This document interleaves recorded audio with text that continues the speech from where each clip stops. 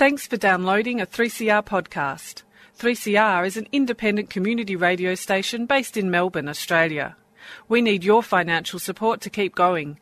Go to www.3cr.org.au for more information and to donate online. Now stay tuned for your 3CR podcast.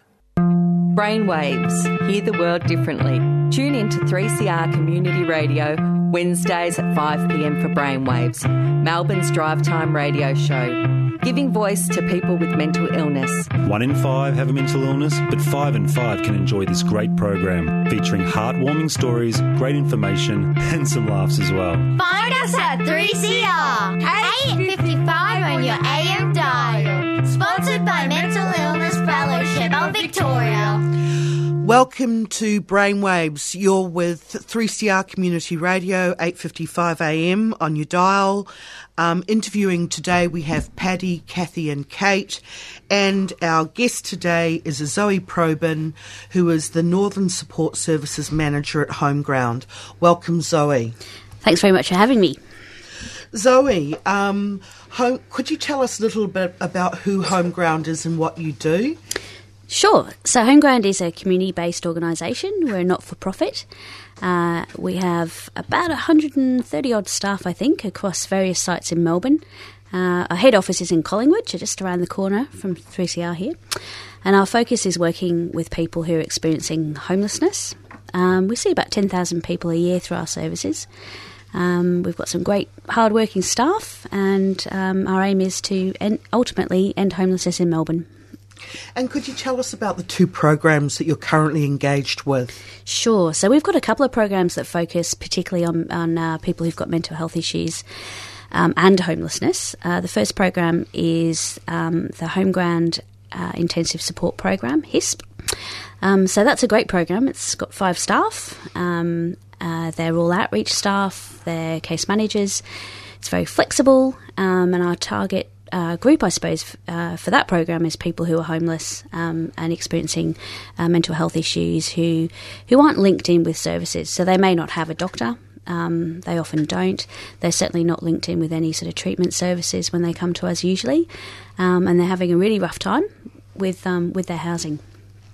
Can you tell us about the difficulties with tackling dual diagnosis in the current system?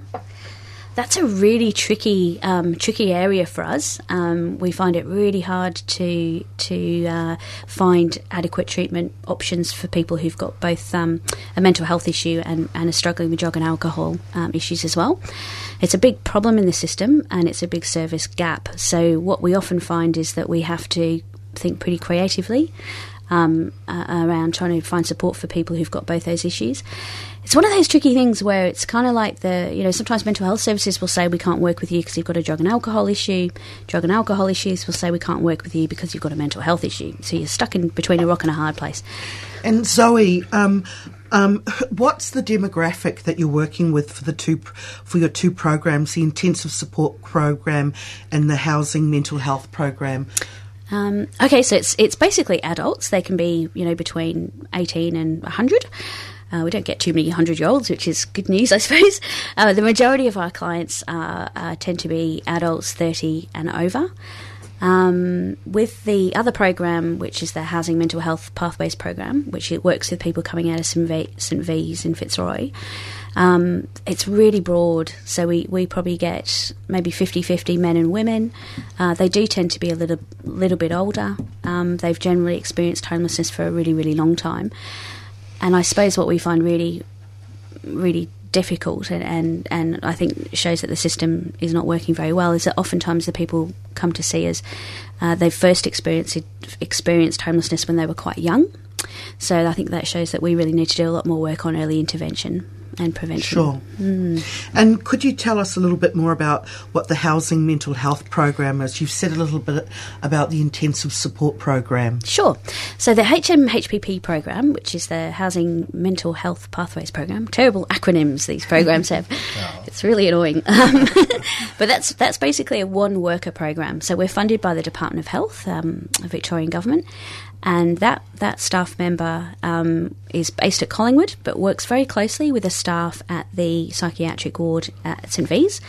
And it's really trying to sort of identify patients who might be coming up for discharge, who are going to be discharged into unstable housing or no housing, and obviously we don't want that. So we're trying to sort of see who those people are and come up with a really good plan in conjunction with the hospital, so that people aren't just leaving the ward and ending up back on the streets, which is unfortunately what happens to far too many people. So it's an awesome program. It really adds a huge amount of value, I think, to people's lives, but also, helps build that bridge between homelessness services and the hospital. Gets great results for a very needy group. And Zoe, I understand you have some thoughts on the recent overhaul of the community mental health system, sort of May, June, July last year. Yeah, that's been quite controversial, I suppose, particularly from the homelessness sector perspective.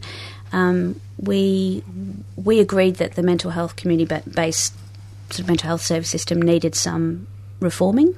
It's pretty fragmented, so it was kind of a bit of a schmozzle, and it's really hard for people to navigate around. So we were very supportive of there being a reform process. I suppose the only concern we have now is that access for our clients is possibly a little trickier than it was before, in the sense that we used to have more of a flexible, I suppose, way of being able to pick up our particular cohort, the people experiencing homelessness. We're trying really hard to build really good relationships with the new providers and get our heads around their system, because a lot of what we do as staff is being a navigator. So you're really there navigating with your client next to you around what can be very complicated systems and multiple systems. So we've been doing a lot of, I suppose, advocacy, lots of relationship building to make sure that our particular client group gets access to these really important services. It's tricky, but I think it's a work in progress. What are the difficulties with service access, and is the new system acting as an adequate safety net for your clients? I think that I think the big problem is that the way to get into the system is primarily through a telephone service. So it's a 1300 number. A lot of our clients, particularly those who are, actually sleeping rough, obviously don't have phones. Credit can be a problem. They might be so unwell that they really can't navigate a conversation with a total stranger. They're going to need kind of support to make that contact. So I suppose that's that tricky period where if you haven't got someone who can say, actually, here's how the new system works. This is the number we need to call. Hey, let's do it together.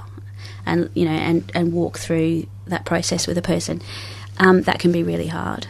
I think overall, it's quite clear to anyone who's got a mental health illness themselves, or anyone working in the sector, that we've got a lot of gaps in the system. Yeah. Sure. So what happens sometimes to people who fall through the cracks, so to speak, because they just don't seem to have the finances or the resources. Yeah. Yeah. Look, it can be life-threatening. Yeah. People die, regularly from multiple serious issues like experiencing homelessness, having a mental illness, becoming extremely unwell. One of the things about homelessness is it literally makes you sick. And it can actually then, of course, make it very hard for you to seek treatment. So, it is a really quite obscene problem that in a country as wealthy as Australia, that we still have homelessness rates to the degree that we have. Yeah. Very different to other OECD sort of type countries. How high are they in regards to, say, our wealth to GDP in terms of the OECD? Is it difficult to gauge, or is there? It's really, it's really interesting. One of the fascinating things that's happened recently is that Finland has halved its homelessness. Now, Finland's fascinating because it's actually got a much smaller GDP than Victoria has. So Victoria's got a bigger GDP than this whole country of Finland. They've halved it, and it's really interesting when you look at how, and it's really got to do with the political will. They decided they were going to devise a proper long-term comprehensive strategy. They funded it properly. They didn't do it with projects, bits and pieces here and band-aids. They did it with a long-term vision and proper investment. They also built houses. and they invested in stock. So, this is the kind of problem I suppose we've got in Australia, is that there's a tendency for our thinking around solving these big problems to be short-term. Myopic, Yeah. So it's, it's a real problem. But it can be resolved, and Finland is a good example of how you do that. I think we just need politicians who care enough. And Zoe, you made a really important point. You said that homelessness makes people sick. Can you speak to that? Yeah, I mean, it really does. It literally makes me sick, and that's why I work in the field, because I think it's appalling. And it actually makes you physically ill. So you can, I mean, what's very interesting is that there was some research some years ago about, I think people put the figure at 70% of people experiencing homelessness had a mental health issue. Now, I think that research has been kind of debunked a bit, and it's really interesting what's happened since. There's been more of an investigation into that, and more research done by people like Guy Johnson and Chris Chamberlain. What they're sort of suggesting is that not only does homelessness, people who have mental health issues become homeless, but that in fact homelessness can actually cause mental health issues, which if you think about it is not rocket science. Yeah. You're unsafe, you're anxious, you're worried about where you're sleeping every day, you're experiencing that stigma. Physical stuff. You'd be subject to more violence on the streets as well. Yeah. Exactly. I mean, that's one of the big problems our clients face is the violence that they're subjected to is extraordinary. So, there's a really terribly damaging effect that has on people's psyche, on their physical well-being, and of course, it's very hard to keep in touch with treatment when you're moving around all the time. I mean, I think that those of us who are housed take it for granted that we've got a GP that we can go and see when we're sick. For many of our clients, that's not an option, or it may be that they'd had a GP some years ago, they've now moved on, and it's all very difficult. So the health impacts of homelessness are seriously enormous, and it's something that we need to really think more about, I think. So based on that, the demographic with homelessness, they must have like a high rate of mental illness in that group? We do tend to see quite a lot of it, yeah. There's definitely an interplay between homelessness and mental health issues. I'm not really sure. Certainly for our client group, I would say it's almost, it's very high. I don't quite put a figure on it, but it's. I suppose if you think about it, when someone walks through our doors seeking some support from Home Ground, generally they've probably got 6 or 7 pretty high priority issues. One of them's housing, obviously, but mental health often figures as another pretty major one. Isolation, loneliness is huge, and we are painfully aware every day how precarious people's lives are and how little support there is often out there for people who really need it. Thank you, Zoe. We're going to go to a break with One Love, One Heart for Schizophrenia Awareness Week 2015. At the Northcote Social Club, Sunday 17th of May 2015 from 1:30pm to 5:30pm. Melbourne Mass Gospel Choir unite with a chorus of loud and proud mental health campaigner artists from around the world to speak and sing up for schizophrenia awareness in the 2015 Schizzy Week Jam. Now in its 7th year, Schizzy Week Jam is a community-powered event to honour the 1 in 100 people who live with schizophrenia, their families and friends and allies, to bring positive profile to an often maligned, misunderstood social diagnosis. The driving force behind Schizzy Week Jam is the schizophrenia recovery, performer and mental health awareness campaigner, Heidi Everett. Everett says, "For every one person who has schizophrenia, there are 99 people who matter. Let's try and make life better for all, not just the people with the mental illness. We all matter, we all deserve mental wellness, and music is a great transformer." Joining the respected Schizzy Week lineup at the Northcote Social Club on Sunday, May 17th are the well-known Schizzy awareness champions Heidi Everett and her band Hotel Echo, plus the evergreen Rockin' Out for Mental Health outfit Bipolar Bears, Pran Mission's high-energy act Tomorrow's Sky, and the very well-versed mental health linguists, comedians Rowan Forster and MC Justine Sless. One of the most anticipated aspects of Schizzy Week Jam is this year's freshly minted One Love Global Jam, a multimedia all-in jam session with an arrangement of mental health advocacy artists from Canada, Ireland and New Zealand. Everyone at the Northcote Social Club is invited to sing and play along with the Skitsy Week bands alongside the virtual musicians performing on the big screen. Tickets for Skitsy Week Jam are available at the door at the Northcote Social Club for just $5. Skitsy Week Jam is an all-ages event. Minors must be accompanied by an adult. Complementing this year's jam is the inaugural Illustrators exhibition curated with the help of Dr. Beth William, AM, former Health Services Commissioner. Artists who experience altered states of awareness like schizophrenia have works on paper displayed at Chalice Gallery, Northcote Uniting Church from May 15 to Sunday, May 17. To find out more about Skitsy Week Jam, go to www.skitzijam, that's SCHIZYJAM.org. About the Jam is a not-for-profit event driven by people with lived experience or support of people with mental health recovery in partnership with Victorian Mental Illness Awareness Council. Email skybeans@gmail.com or call 0404 128 307. Welcome back to Brainwaves. In the studio today we have interviewers Paddy, Kathy and Kate, and we're with our special guest Zoe Probyn, who is the Northern Support Services Manager at Homeground.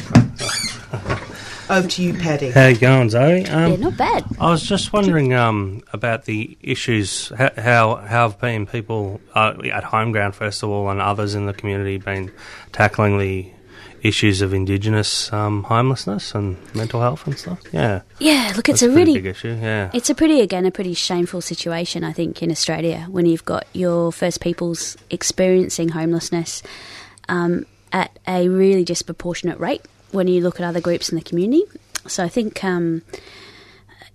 there's some dreadful statistic that floats around that says that you're more likely to experience you're 16 times more likely to experience homelessness if you're an Aboriginal Torres Strait Islander person. Pretty dreadful.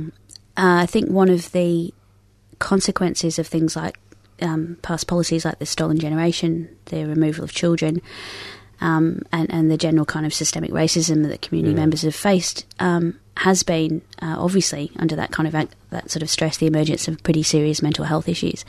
It's not something that's probably had enough attention. There's a lot of stigma in the community itself attached to somebody who is experiencing a mental health problem. So it's one of those wicked problems. One of the programs that we were talking about earlier, the intensive support program at Homeground, focuses on people who identify as part of the stolen generation. Particularly in Yarra, we've got a pretty vibrant, active local community. Yeah. But there are certainly some members of that community who really do need some support. So we take some of our referrals come to us from Connecting Home, which is a stolen generation focused agency over in Gipp Street in Collingwood, around the corner from here. And like others who have mental health issues, access to support is tricky. There's not enough support to meet the demand, and there can be particular kind of spiritual and cultural difficulties as well that we need to be really sensitive to and make sure that we're working in a culturally safe way. Homeground makes a point of making sure all our staff do sort of cultural safety and awareness training. We consult a lot. We don't want to speak for the community. We want the community to feel comfortable to talk to us about what the kind of support that they want. So I think it's about negotiation and making sure that you're not doing things to people, but you're doing it with people. Sure. And Zoe, could you tell us some of the issues around dual diagnosis and homelessness? Again, really a tricky issue. I think the thing about being homeless is it's a pretty miserable existence. So oftentimes people will, may self-medicate in a way to sort of cheer themselves up. I mean, it's completely understandable. Sometimes that stuff gets a bit out of hand, or sometimes that's the reason they've become homeless in the first place. Again, our system is not particularly well set up for dealing with people with a dual diagnosis. We do have there is a fantastic service called Nexus that we do use on occasion, but again, not quite enough of the support that we need. For us, there's a lot of advocacy involved in in getting people who've got a dual diagnosis what they need, because we do tend to get pushed back a lot from either mental health services saying it's a drug and alcohol problem or vice versa. It's really tricky, and it's something that, again, I think we need to do better at, and there needs to be more services funded and probably a change in thinking across the board around not compartmentalising people in that way, because people are complicated. You need to work with the whole person, not just pick out one issue. And just quickly, what are your thoughts around residential rehabilitation and treatment options, Zoe? Look, again, with a dual diagnosis in particular, that's really hard. So there's some great psychosocial, services that are part of the new community mental health support system service, but they're really hard to get into if you have anything other than sort of if you've got a drug and alcohol problem as well. That's a real problem, because people need the space and the time and the support to recover. It's very difficult to do that unless you're having access to that kind of specialist support. I think, again, it's an area that we need to do much more work and much more thinking around. Zoe, how does safe housing make people feel? I think that's a great question, because it goes right to the heart of it. I can't imagine a bigger sign of social exclusion than someone who's on the streets without a home, or a woman who's couch surfing with their children because they have had to flee family violence, or an older person who's been priced out of the market and has to leave, their rental property that they've been in for years. Home is everything. It's safety, it's privacy, it's a place to rest, recover, recharge. And our clients tell us, and again, it's kind of not rocket science, but our clients always tell us, quite often, the day I did the sign up, I got the keys to the flat or the house, was the day I kind of felt like I could almost focus on my other issues. It's impossible for people to get well in unhealthy environments. So if someone is living in a rooming house where they're being stood over, or sleeping under a bridge, you can't expect anybody to get well in that environment. You've got to house people first and then work on the other stuff. We know it makes all the difference.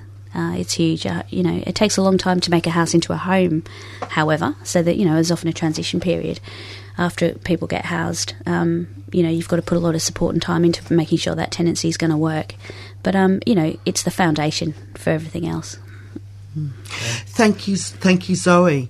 That was Zoe Probyn from Homeground, discussing issues around homelessness with us today.